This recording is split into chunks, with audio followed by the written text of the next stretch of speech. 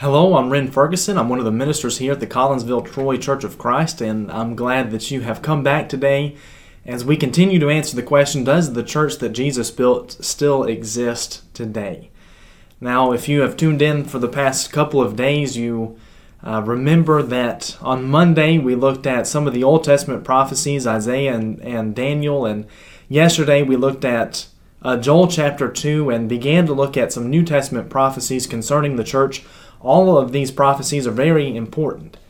Again, the Old Testament prophecies pointed to the fact of 4 or 5 main things, that it was going to come to pass in the latter days, which Daniel informs us that it was going to be during the time of the Roman Empire. It was going to be for all nations. It was going to begin at Jerusalem. And as we see in Daniel, or rather Joel, at that time, the Lord was going to pour out His Spirit on all flesh. That was going to be one of the key marks that the kingdom of God had been established. And they were all saying it was off in the distance, not yet to be fulfilled. But then when we got to the New Testament, we noticed that the language had shifted, that it wasn't something that was off in the distance or distant future, but that it was something that was about to happen, something that was about to be established. We noticed Matthew 3 and verse 2, Matthew chapter 4 and verse 17, and also Mark chapter 9 and verse 1, all making that very point. And as we looked at in Mark 9 verse 1, even referring back to that prophecy of Joel chapter 2, the power with which the kingdom of heaven was going to be established. Now, looking at a couple of New Testament, or a couple of more New Testament prophecies about the church, the other main one, in Matthew chapter 16, beginning in verse 13, going down through verse 20. And I think that this passage is really important and probably the easiest to see that the kingdom and church are talking about the same thing, because Christ refers to both of them virtually in the same breath in this passage. In verse 13, they had come into the district of Caesarea Philippi, and Jesus asked His disciples, "Who do people say that I, the Son of Man, am?" Of course, they gave that answer. John the Baptist, some Elijah, some Jeremiah, or one of the prophets. And that's when He asks His disciples, "But who do you say that I am?" And Peter speaks up and says, "You are the Christ, the Son of the living God." And Jesus answered him there in verse 17, "Blessed are you, Simon Bar-Jonah, for flesh and blood has not revealed this to you, but my Father who is in heaven.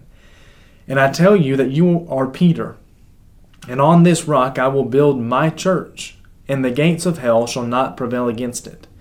I will give you the keys of the kingdom of heaven, and whatever you bind on earth shall be bound in heaven, whatever you loose on earth shall be loosed in heaven."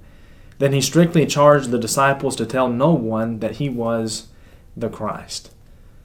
So here Jesus again prophesies about the church and the kingdom that He was going to build. And as I mentioned, this one is so much easier to see how the church and the kingdom are the same thing, because as I mentioned, Christ refers to them basically in the same breath. In verse 18, He says, "I will build my church." And then in verse 19, He immediately says to Peter that He would give him the keys of the kingdom of heaven, showing to us that the kingdom and the church are talking about, again, that's the same institution. And just as Jesus has been teaching His entire ministry, He is about to build His church. He is about to establish His kingdom, the kingdom that Isaiah and Daniel and Joel, the kingdom that they all prophesied about. He says it's about to happen, as we noticed those prophecies yesterday. But also, I want us to notice one other New Testament prophecy before we move on and look at the fulfillment of these prophecies, because that's also very important for us to note as well. Go to Luke chapter 24. Luke chapter 24. And we're going to notice verses 46 through 48. Luke 24, 46 through 48. This is Jesus speaking to them. "Thus it is written that the Christ should suffer, and on the third day rise from the dead, and that repentance and forgiveness of sins should be proclaimed in His name to all nations, beginning from Jerusalem. You are witnesses of these things, and behold, I am sending the promise of my Father upon you, but stay in the city until you are clothed with power from on high." we see so many important things in these 3-4 verses. Many of the same things that we have already looked at, especially there in verse 47.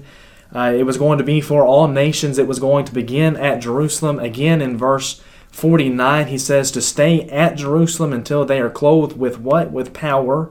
Talking about the Holy Spirit that Joel prophesied about in Joel chapter 2, that power that was going to come from God, that he was going to pour out on them. But also we have here the fact that repentance and forgiveness of sins was going to be preached in the name of Christ.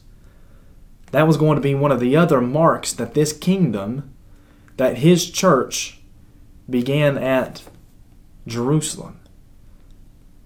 So we have the time during the Roman Empire.